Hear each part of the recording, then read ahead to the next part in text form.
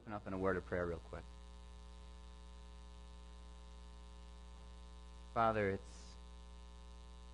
it's humbling to be able to come before you and to represent you as your followers. God, it doesn't matter whether we're up on stage preaching or we're at our daily job or maybe we're at a picnic with friends. Lord, we represent you everywhere that we go. Father, I pray that you would help us to see what a privilege it is to be called children of God. Lord, we know that we need you so much every moment of our lives. And I pray that as we look at your word this morning, that, God, you would help us to see how much we need to be dependent upon you and upon your word each and every day. I pray, Father, that your Spirit would go forth and work in our hearts, that, Lord, you would bring your message for us, your people, and that you would grow us as you see fit. So, Lord, this time is yours. We worship you in it. In Jesus' name, amen. I have all kinds of wild stories as I think back different outdoor excursions. Some of you have heard of some of my infamous hiking trips that started out foolishly and ended faithfully by God's grace, sparing me from greater harm and others. But when I was younger, I had a babysitter. She was kind of like, in a lot of ways, my brother and I were her surrogate children. I have a younger brother, for those of you who don't know that. He's 2 years younger. He's about 6 inches taller. We're about as different as could be. He could be sitting in this room right now, and you would not know it, and I would only know it because he's my brother. But anyway, we had this dear couple, and they were unable to have children of their own, though they had tried for many, many years. So we kind of were adopted into their family. They babysat us when my parents worked. And one of the things that they would do is, during the summer this time of year, they would take us on a 2-week excursion somewhere in the middle of nowhere. They were both from up north, so they knew all these back roads. We would drive for hours upon dusty roads that I wasn't sure where we were going, but I knew the destination would be fun and involve fishing and camping and that sort of thing. And on one such trip, we went up to Baxter State Park. And it was just kind of a day trip that we went up there. And they were taking us to this place called Ledges Falls. It's a natural water slide in Baxter State Park. I don't know if any of you have ever been there before.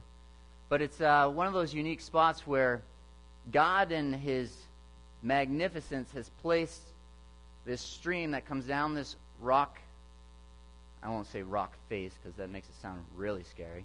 But this gradual rocks procession, if you will. And as the water goes down over these rocks over time, it's made it smooth. So all you have to do is go out, sit in the current of the stream itself, and it carries you down the rocks like a natural water slide. Sounds like a fun time. It was a beautiful day. We pulled up in the minivan, and before I had instructions, I had already been running down to the rocks, getting ready for my first trip. Thanks, God. Couple problems with that. One, I'm not a very good swimmer. Certainly wasn't at that time.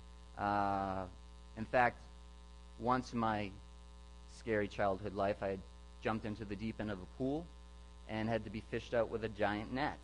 So that gives you a little bit of my background swimming. Number two, those of you that know my son Aiden, he's 9 years old. He probably weighs about 70-something pounds right now. And he probably weighed more than I did at the time.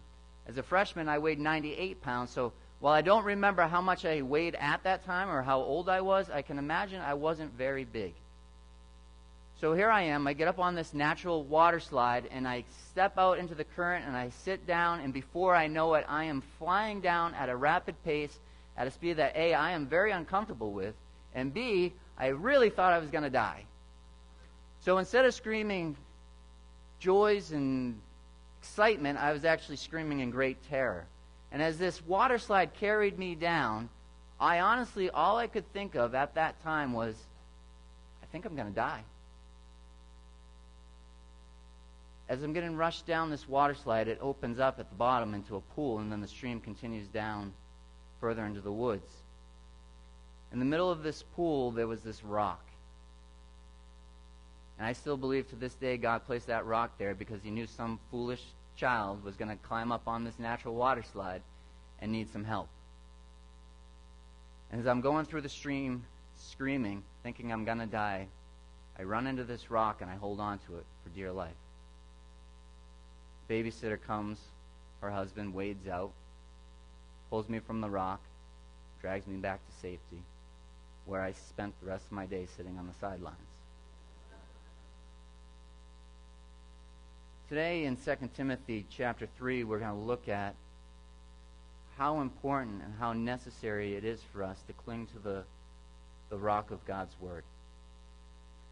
As we looked at last week in 2 Timothy chapter 3, Paul is writing to Timothy in a time that is really very perilous, very turbulent, we might say. He says, but realize this, that in the last days, difficult times will come. And we looked at that word difficult in the Greek, and it's got a really strong thrust to it. It's got the idea that the times are going to be violent. The times are going to be challenging. And Paul goes on to list 19 different characteristics that will characterize the people in those days. They'll be lovers of self, lovers of money. They'll pursue pleasure rather than pursue God. They're going to be boastful and arrogant and proud. They're going to be slanderers, irreconcilable, unloving. And as we look through this list, and as Paul challenges Timothy, remember, Timothy is a young pastor in a large church environment. Now, they didn't meet in a church like this, but he kind of oversaw, he was an overseer, a pastor in Ephesus. Ephesus was this huge commercial hub in those days. And they're also living in a time where Rome is in power, but the emperor of Rome is Nero. And if you know anything about Nero from history, you know that he wasn't the greatest of guys. We talked last week about how in AD 64 it's believed that Nero actually set Rome on fire himself in order to create space to expand his palace. To take attention off of himself as being the guilty one in doing that, he set out this great persecution against Christians. He blamed Christians for the fire, and as a result, mass arrests, murders, persecutions were taking place. They would wrap Christians in animal skins and set wild dogs on them. There are accounts that Nero actually would dip Christians in oil and light them on fire to be human torches in his garden. So when Paul's writing to Timothy and he's challenging him and he's reminding them that difficult times are ahead, difficult times are here, imagine where Timothy's at in his heart. As Paul writes this in AD 67, he's actually imprisoned for his faith. We find out earlier in this chapter that he's actually in chains. Not like at the end of the book of Acts in chapter 28 when he's under house arrest and people can freely come and go. He's actually in chains, and we know from church history that this is the year that Paul gets beheaded for his faith. 2 Timothy is the last letter that Paul writes that we have recorded in Scripture. And he's writing to a young pastor who had followed his teaching, who had been his disciple, to remind him to cling to the rock of God's Word in turbulent times, which is what we're going to look at today. Paul's charge to Timothy all along, and you can see it in 1 Timothy chapter 1, verses 18 and 19, the earlier letter written probably about 4 years prior. He tells him, he says, "This command I entrust to you, Timothy, my son, in accordance with the prophecies previously made concerning you, that by them you fight the good fight, keeping faith with a good conscience, which some have rejected and suffered shipwreck in regard to their faith." Fight the good fight. If you are in your Bibles and you haven't turned to 2 Timothy, I'd encourage you to do so. But if you turn back just a few pages to 1 Timothy chapter 6, there's this theme of fighting the good fight that comes up again in verse 11. 1 Timothy 6, verse 11. He says, "But flee from these things, you man of God, and pursue righteousness, godliness, faith, love, perseverance, and gentleness. Fight the good fight of faith. Take hold of the eternal life to which you were called, and you made the good confession in the presence of many witnesses. I charge you in the presence of God, who gives life to all things, and of Christ Jesus, who testified the good confession before Pontius Pilate, that you keep the commandment without stain or reproach until the appearing of our Lord Jesus Christ, which he will bring about at the proper time. He who is the blessed and only sovereign, the King of kings and the Lord of lords, who alone possesses immortality and dwells in unapproachable light, whom no man has seen or can see, to him be honor and eternal dominion. Amen. And as we shift to today's passage in 2 Timothy, that theme is still the same. Timothy, I challenge you in the midst of everything that you will face to fight the good fight. Paul's concern probably is that Timothy may actually stray from the faith. We would never think of that in regards to Timothy, but Paul has already seen several people, and if you read through 1 Timothy and 2 Timothy, you learn of Hymenaeus and Phygellus and a group of different people that were disciples of Paul that had followed Christ, that have already walked away from the faith in the state of the current conditions. Paul's challenging Timothy to stand firm. And though last week's message is a little bleak if you look at it in the list of what the times are going to be like, today's message gives us a picture of how we stand in such times.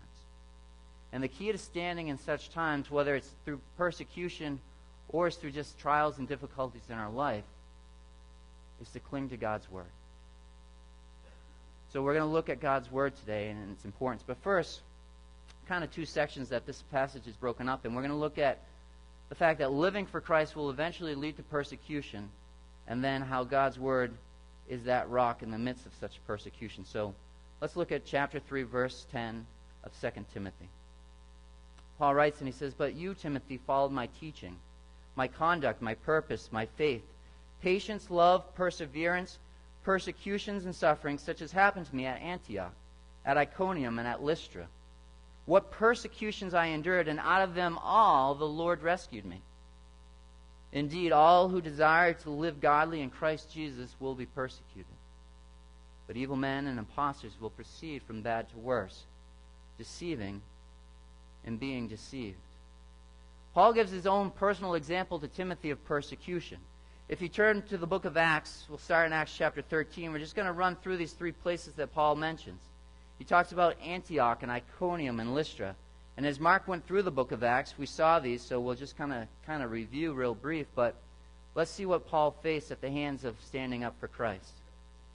First, Acts chapter 13, verses 13 through 16, we see Paul's ministry at Antioch.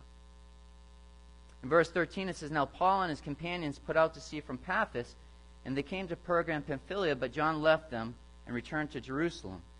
But going on from Perga, they arrived at Pisidian Antioch, and on the Sabbath they went into the synagogue and they sat down."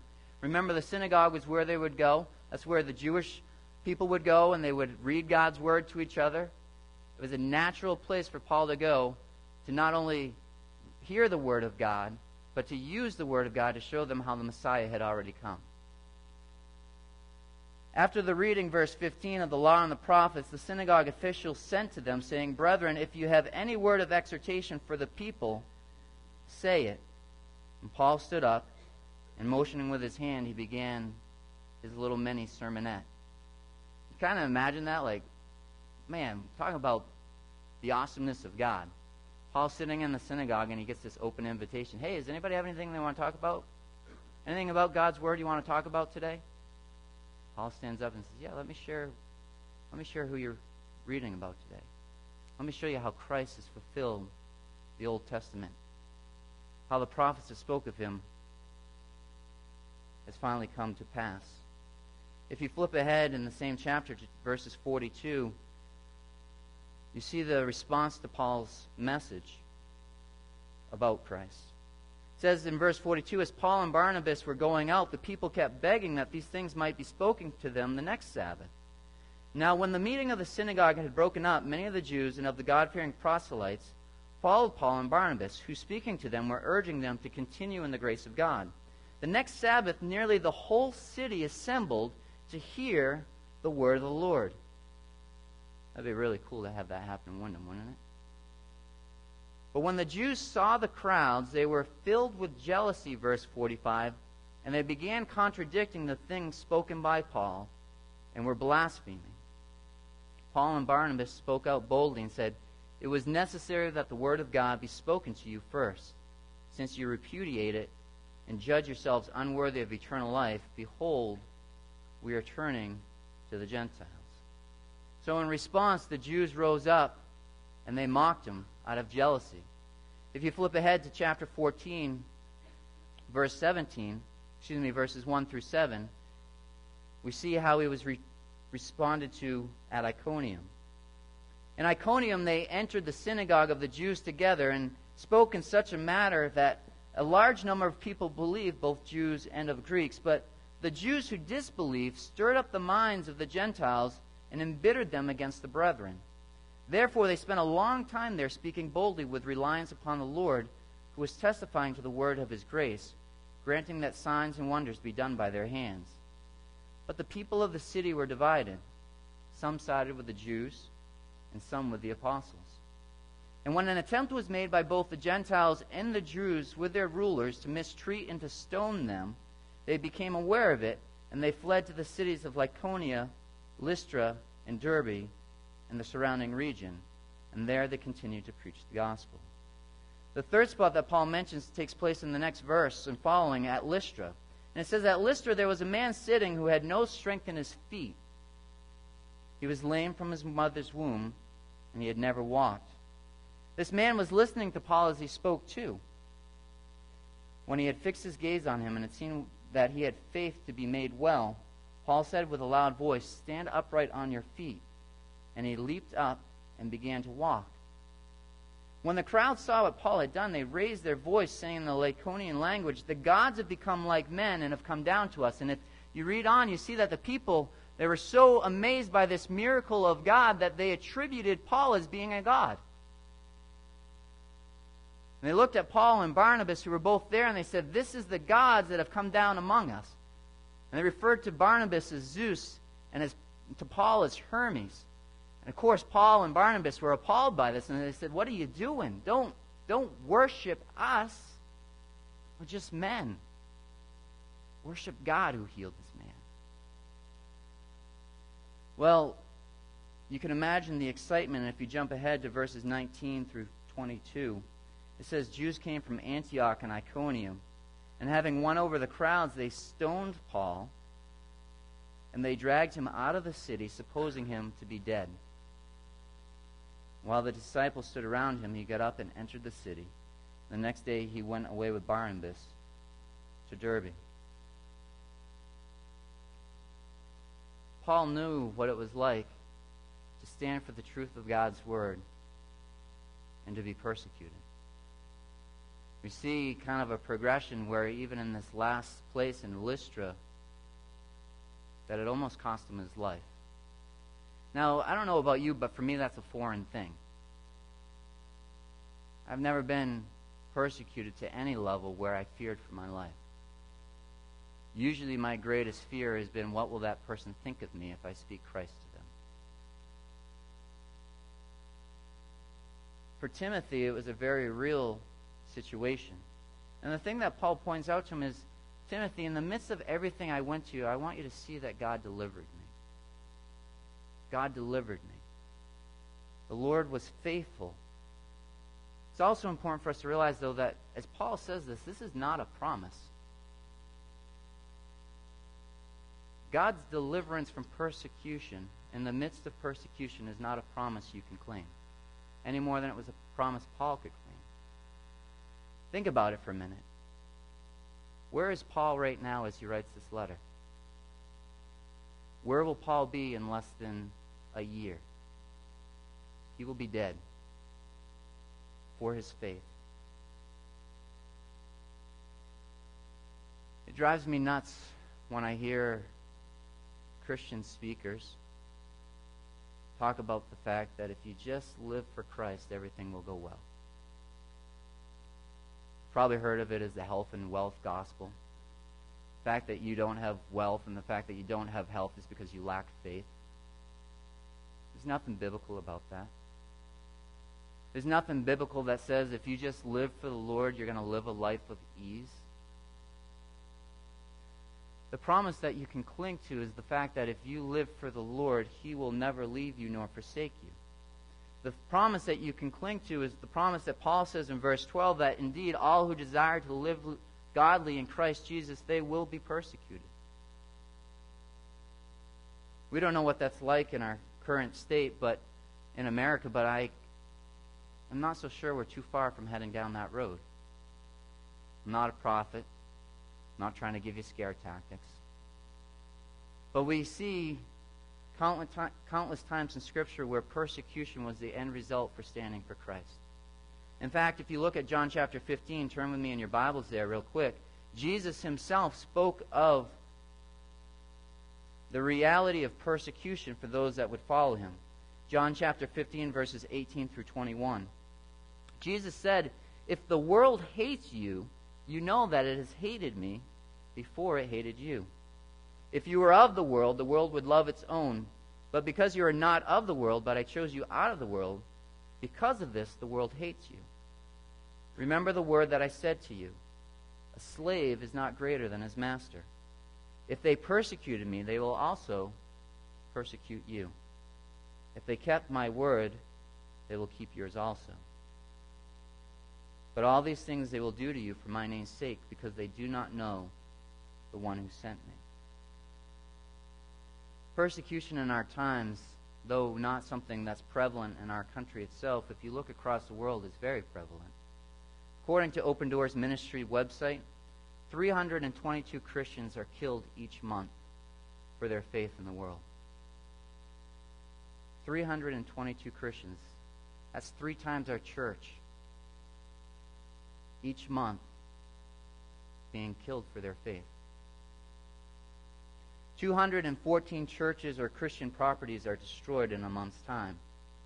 772 forms of violence are committed against Christians, whether it be abduction, beatings, imprisonments, or murder. According to the Pew Research Center, Christians in more than 60 countries right now face persecution for their faith. One report estimated that in 2013, about 2,100 Christians had been killed for their faith. 2 years later, in 2015, we saw that number triple to over 7,100 people in the world that have been killed for placing their faith in Christ and standing on that.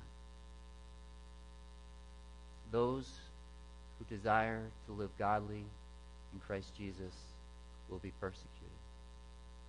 Because in verse 13, evil men and impostors will proceed from bad to worse, deceiving and being deceived.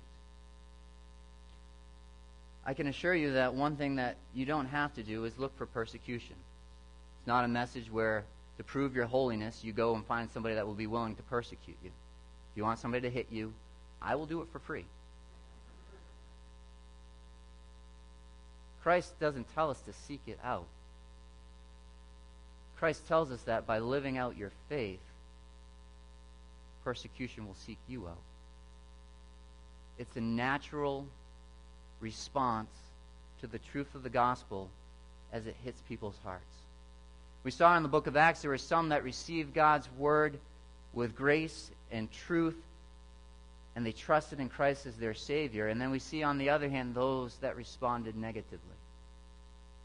The same will be true in our lives. Will we stand for truth? And how do you stand in such times? Paul gives Timothy the answer. In the midst of persecution, we need to realize that the prophet of Scripture is absolutely essential.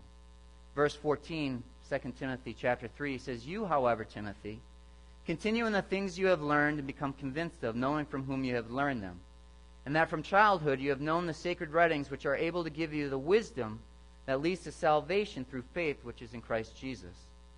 All Scripture is inspired by God and profitable for teaching, for reproof, for correction, for training in righteousness, so that the man of God may be adequate and equipped for every good work."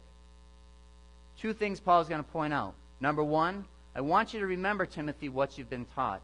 And number 2, Timothy, I want you to recognize the value of God's word. Remember what you've been taught. Recognize the value of God's word.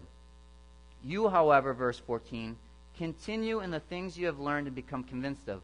The word continue there is actually the same word used in John chapter 15 when Jesus said, I am the vine, you are the branches. He who, what? Abides in me, he who remains in me will bear much fruit. For apart from me you can do nothing. That same word, abide or remain, is the same word that Paul uses here in verse 14 when he says, I want you, Timothy, to continue. I want you to abide. I want you to be attached to the things that you have learned from your childhood. In Acts chapter 16, verses 1 through 2, we see a little bit of Timothy's heritage. It says there that Paul came also to Derbe and to Lystra, and there was a disciple there named Timothy, the son of a Jewish woman who was a believer. But his father was a Greek. Subsequently, no mention of his father being a believer. And he was well spoken of by the brethren who were in Lystra and on Iconium. And if you turn just back to chapter 1 of 2 Timothy, we see another great picture of Timothy's heritage, his spiritual heritage. In verse 3, Paul writes and he says, Timothy, I thank God whom I serve with a clear conscience, the way my forefathers did, as I constantly remember you in my prayers night and day, longing to see you, even as I recall your tears, so that I may be filled with joy. For I am mindful, and here it is, of the sincere faith within you, which first dwelt in your grandmother Lois and your mother Eunice, and I am sure that is in you as well. I'd be willing to wager that there are some of you in this room that you had a mom or you had a dad that laid the foundation for your faith. Not because as parents we can make our children believe what we believe, but you had somebody, a mom or a dad or a grandmother or maybe an uncle or an aunt, and they told you who Jesus was. They were the ones that they brought you to VBS every summer so you could hear God's Word. Maybe it was from a teacher that was the first time you heard God's Word because somebody that loved you brought you along. My own situation is kind of similar to Timothy's. My mother, who you guys all know, many of you know, she was a believer. My father was not. There was a little church in Portland, literally a stone's throw away from where I work at the jail right now. It was called Trinity Baptist Church, and it probably had a congregation of about 20 people. 20 unique people. And I remember my mother dragging me to church every single Sunday. And when I say dragging, I mean, that as a young kid, that was my persecution. Some of you kids can relate to that, perhaps. She would drag me to church. My father, on the other hand, would be fishing on a Sunday morning. Guess which one I wanted to do? My mother refused to budge. She made my brother and I go to church every single Sunday. There may have been 1 or 2 concessions throughout the whole year. So 50 out of 52 weeks, I was sitting in a church pew or sitting under the church pew playing tic-tac-toe at the time. But I was in church. When I look back and I see what my mother did for me, I appreciate so much more her faithfulness to the Lord, her unwillingness to bend. Even growing up in a house that was divided where my father wasn't a believer and she was, the tension that must have caused. Because she knew as a child, I needed to know Jesus more than I needed to know anything.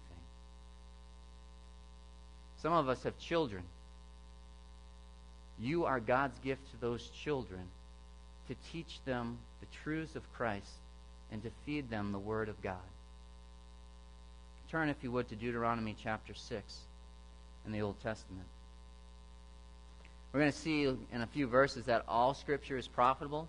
You may not believe this, but all Scripture really referred at that time to the Old Testament, perhaps some of the Gospels that they had at that time. So when you read God's Word, the first 66 books of the Bible have just as much importance to our lives as the last 27. I totally messed that up in my head. Old Testament is profitable. Deuteronomy chapter 6, verse 4. Hear, O Israel, the Lord is our God, the Lord is one. You shall love the Lord your God with all your heart, with all your soul, with all your might. These words which I am commanding you today shall be on your heart. You shall teach them diligently to your sons, and you shall talk of them when you sit in your house, and when you walk by the way, and when you lie down, and when you rise up.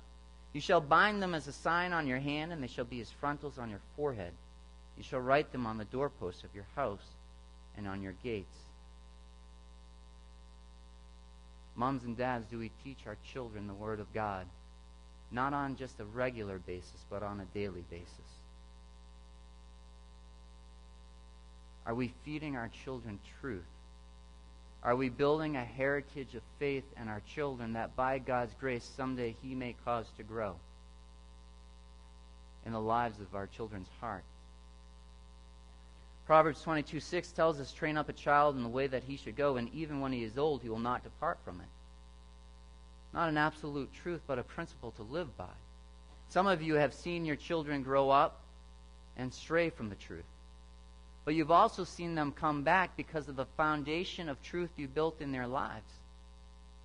That while they went out and they lived for the world and they lived for themselves for a period of time, when they got their fill of that, like the prodigal son, they came back and they realized that what they had had before was truly life.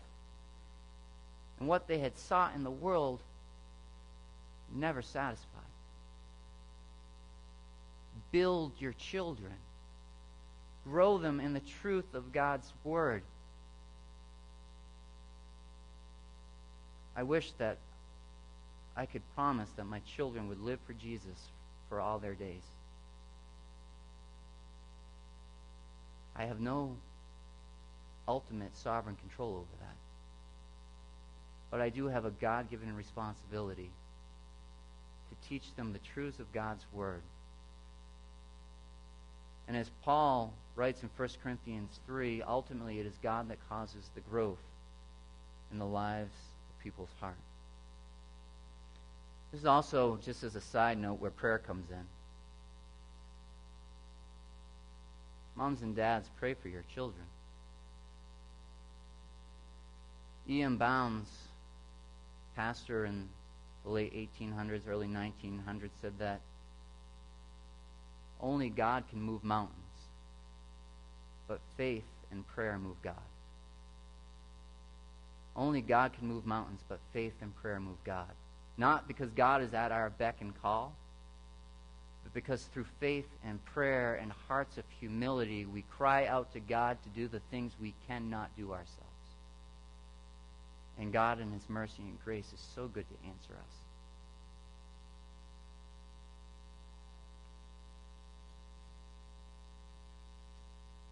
Timothy, remember.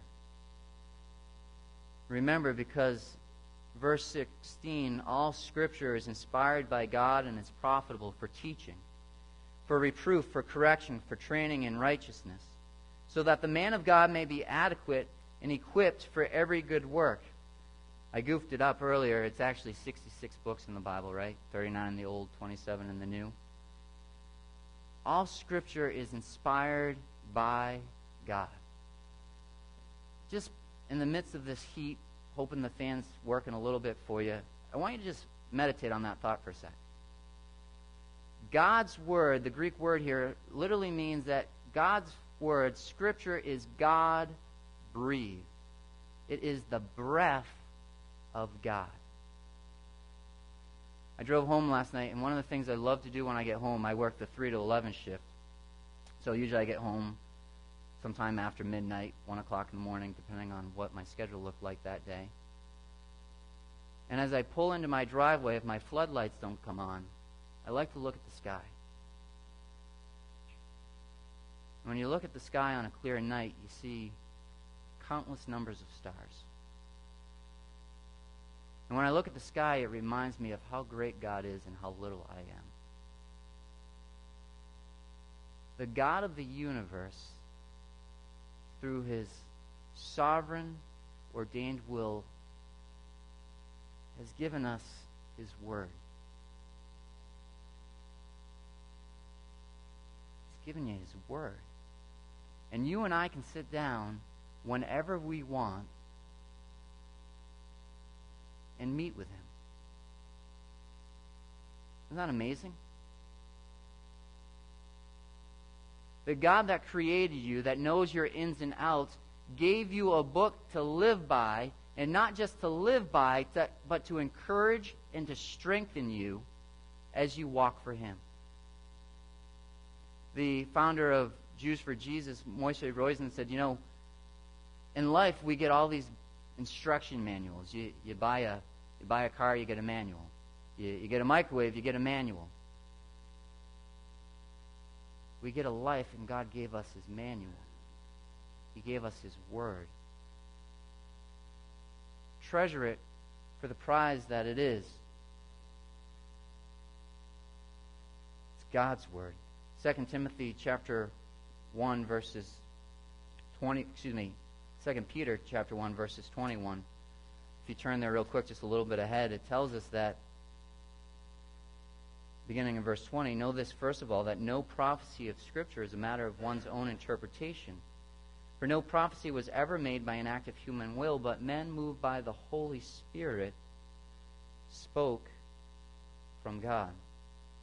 Guys, this is why the author of Hebrews could write that God's Word is living and active.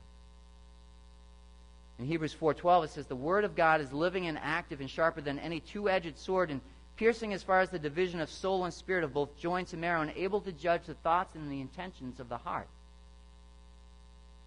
It's living and active because it is the Word of God, it is the breath of God, and it has supernatural ability to speak to your hearts in a way that no other book will ever speak to your heart.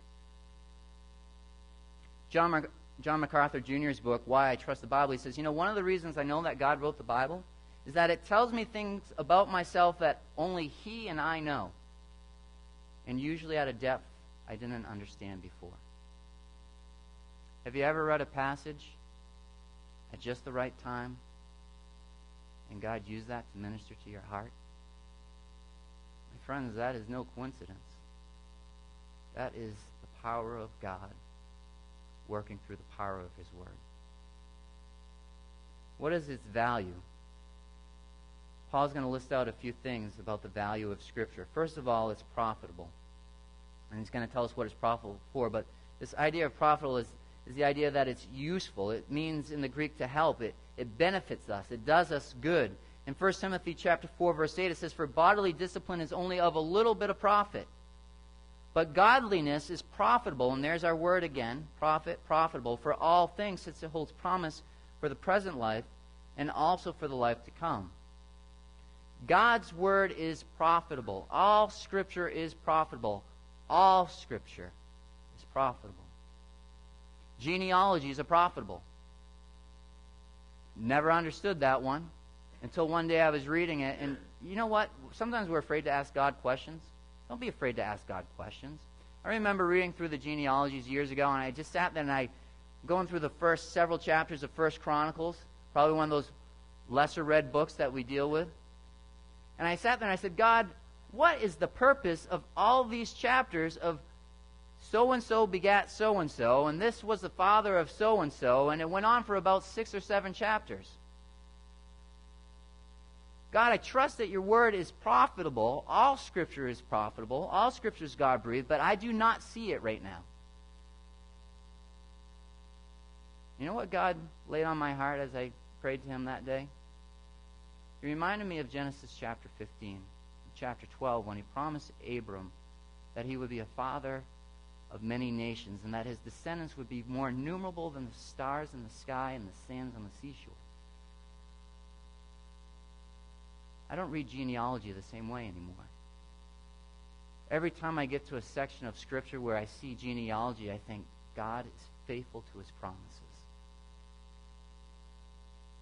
So yes, all Scripture is profitable. Bodily discipline is of some profit, but godliness is profitable over all things. Just a quick thought, but how often do you exercise your soul? Back when I was in youth group, I remember running from this church to where my parents live in Raymond with a few of the teens, with Jim Maurice. For those of you that remember him, he was involved in the youth group and was an elder here for many years. And when we first started running, he taught me this verse in 1 Timothy 4:8. And he wanted me to remember that physical gain is of some value, but godliness holds value over all things. When was the last time you really sat down and spent quality time in God's Word? How often do you spend quality time in God's Word?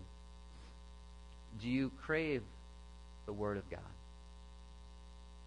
1 Peter 2:2 says, like newborn babes, long for the pure milk of the Word so that you may grow in respect to salvation. The God of the universe has given you His Word. Shame on us if we are not in it. Let's pray that God gives us the desire, as the psalmist in 119:103 says, how sweet are your words to my taste, yes, sweeter than honey to my mouth. Verse 127 of Psalm 119, he says, therefore I love your commandments above gold, yes, above fine gold. D.L. Moody, the great evangelist, said, what we need today is men who believe in the Bible from the crown of their heads to the soles of their feet, who believe in the whole of it, the things they understand and the things they do not understand. If you sit down and you do not understand the Word of God, you're just like me. There are many things in God's Word I do not understand fully. Do not let that be a deterrent for you. God will give you understanding in His time and His way. And if He doesn't give it to you that day, move on. Read the next verse. Martin Luther said, for a number of years I have now annually read through the Bible twice. Do you realize to read through the Bible once in a year requires just reading 3 chapters a day? It's about 15 minutes of your life, if you're an average reader. Psalm 119 might take you a full day. It's a long one. There are a lot of short ones that will make up for that. 15 minutes of our day, and we can read through God's Word in a year. Martin Luther said, I would read through it twice in a year. And it's not the time or the number of times you read through it that's important. If you read one verse a day and God lays something on your heart, Max Lucado says, stop. Some days I read more, some days I read less until God lays something on my heart so I can meditate on it. Martin Luther said, if the Bible were a large, mighty tree and all its words were little branches, get this picture. If the Bible were a large, mighty tree and all its words were little branches, I have tapped at all the branches, eager to know what was there and what it had to offer. Do we see God's Word as profitable that way? Do we crave it? What is it profitable for? Number one, it's profitable for teaching. It's for doctrine. You cannot know the God of the Word unless you are familiar with the Word of God. You cannot know the God of the Word unless you know the Word of God. It tells us who He is. It tells us what He's done. If you want to grow in your relationship with Jesus Christ, read about Him. If you've read the Gospels 1,000 times over, read it 1,001 times.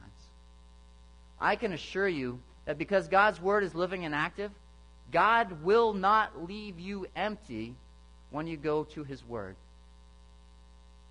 I'm amazed at how many times I read a passage that I've read countless times and God pricks my heart with something that I'd never seen before. Not because it's a new revelation or a new interpretation, but because God has a new application for me at that moment that I needed. It's the power of God's Word and His Spirit working in you. God's Word reminds us of our weakness without Him, but it also shows our great value because of Him. God's Word is also profitable for reproof. Turn, if you would, to Ephesians chapter 5. A little bit to your left. Ephesians chapter 5, verses 11 through 13. This word reproof means in the Greek to expose, to convict, to reprove. And we see it in Ephesians chapter 5, verses 11 through 13. It writes, "Do not participate in the unfruitful deeds of darkness, but instead, even, here's our word, expose them. For it is disgraceful even to speak of the things which are done by them in secret. But all things become visible when they are exposed by the light, for everything that becomes visible is light." One of the benefits, one of the reasons that God's Word is profitable, Paul says, is because it exposes things in our lives. I can assure you that that is probably why many people do not read the Word of God. How many of you like to know what you've done wrong? I remember going to a church with Mark many years ago on a missions trip, and we went into this little church because we were just trying to find a place to go on a Sunday on our travel. I think we were heading down to Brooklyn, maybe. I can't remember if it was the Brooklyn trip or a different trip. We go into this small church, and the pastor comes up, and he's all excited. And I think we probably doubled their congregation that day. And he asked us if we could lead music. I'm sure you've heard this story from Mark. We did not lead music that morning. And then as he was preaching from God's Word that day, he used Pastor Mark as an example. And he listed out all his sins. He said, you realize if you sin X number of times a day, and you multiply that over the course of a month and over the course of a year, you will have sinned this many times. God's Word convicts us of sin. It exposes sin in our life. It's an X-ray, if you will. It's God's way of revealing to our hearts areas that He wants to shore up, strengthen, cleanse. And though we may not like that light shining in those dark places, God knows that when He does that, there's no better place we can be.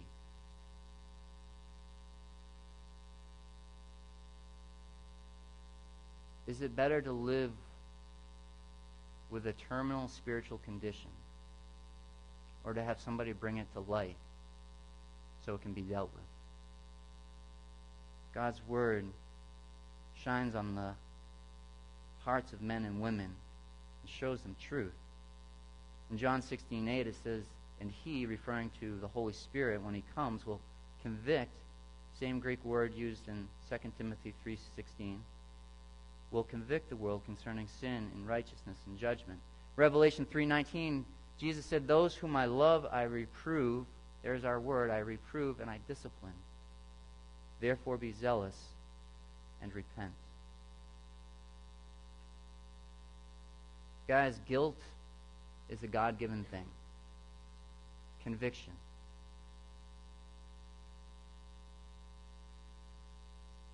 Some of us have the feeling that guilt, perhaps, is not good. Guilt is not good if you stay in guilt. Guilt is very good if God uses that conviction to free us from what we're guilty of. It's also good for correction. Praise God that He doesn't just point out the flaws in our life, right? Matt, you are a terrible person. I want you to know that today. And He leaves us there, right? He corrects us. The word correction is from the Greek meaning to set upright, to set straight again. It's used of a woman in the book of Luke, chapter 13, and you don't have to turn there. I'll turn there real quickly for you. But there was this woman that Jesus came upon in chapter 13 of Luke, and she had been in a condition for a long time.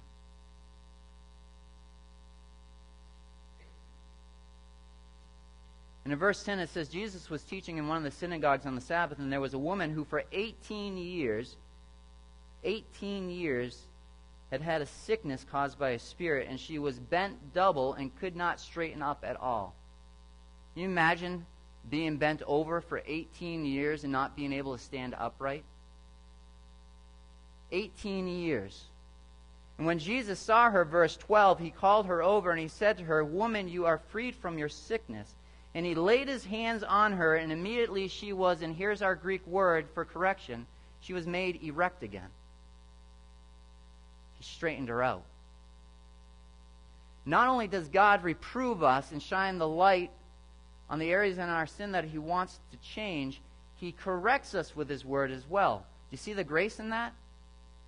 He doesn't just beat you down with His Word. He heals you with His Word. If reproof is the x-ray of God's Word, correction is the setting it right again. When you break a bone, you don't leave it that way, right? You set it right. You stick a rod in there and you make it straight again. God's Word corrects. It's also good for training in righteousness. It's the idea of rearing a child or training in discipline.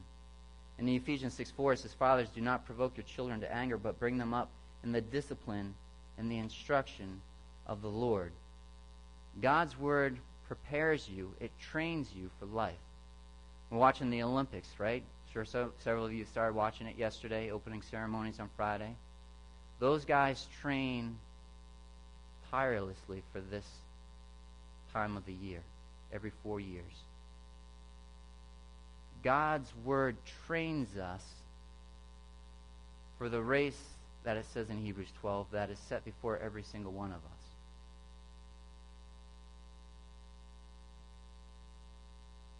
If you are not in God's Word being trained by it, you will not be equipped or ready for the race. I recently had injured my back and had to go through PT for 3 or 4 weeks, whatever it was. I'd never been through physical therapy before. Never really been in a spot where I couldn't tie my shoes. The point of physical therapy was to get me ready for normal life, to get me ready for life, to be able to function properly, to live for whatever would come my way, right? Get me back on the right track. God's Word does that. It trains us in righteousness. So that it says in verse 17, the man of God may be adequate, he may be complete and equipped for every good work. Are you equipped with the promises of God? Because I can tell you, you will face trials in life when the promises of God will need to be so present in your heart for you to stand firm in your faith. When you hear about a situation like the Deinstarts are going through this week, when your world gets rocked in a way you never saw coming, if you are not trained and equipped by the Word of God, you will not stand in those times. I'll never forget when we lost Gracie. She'd be 13. We lost our first child at birth. I remember that night sitting next to my wife in the hospital bed. And I just said, let's just look at God's Word for a minute. And I opened up God's Word, and then this is the beauty of God's Word that we've been talking about all morning. Just in my normal quiet time, I was in the Psalms, and I'm one of those weird people that I keep reading through God's Word. So I go Genesis through Revelation, and then I start all over again. I don't have any timeline or time frame. I just keep reading. That night, I was in Psalms. And it's just this little psalm. I believe it was Psalm 70. And we read that psalm together. I think it's like 5 verses long. And I will tell you that God's Spirit at that moment, God in His sovereignty, knew that little psalm would be the anchor to our souls that night.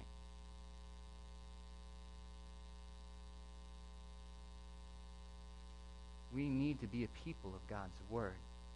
We may not face persecution like Paul has, but you will face trials. You will face difficulties when you get kicked in the stomach and you're not sure how you're going to get up again.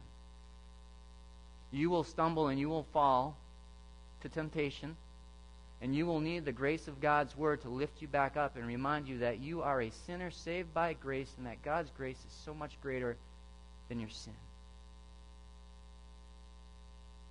You will need that rock to cling to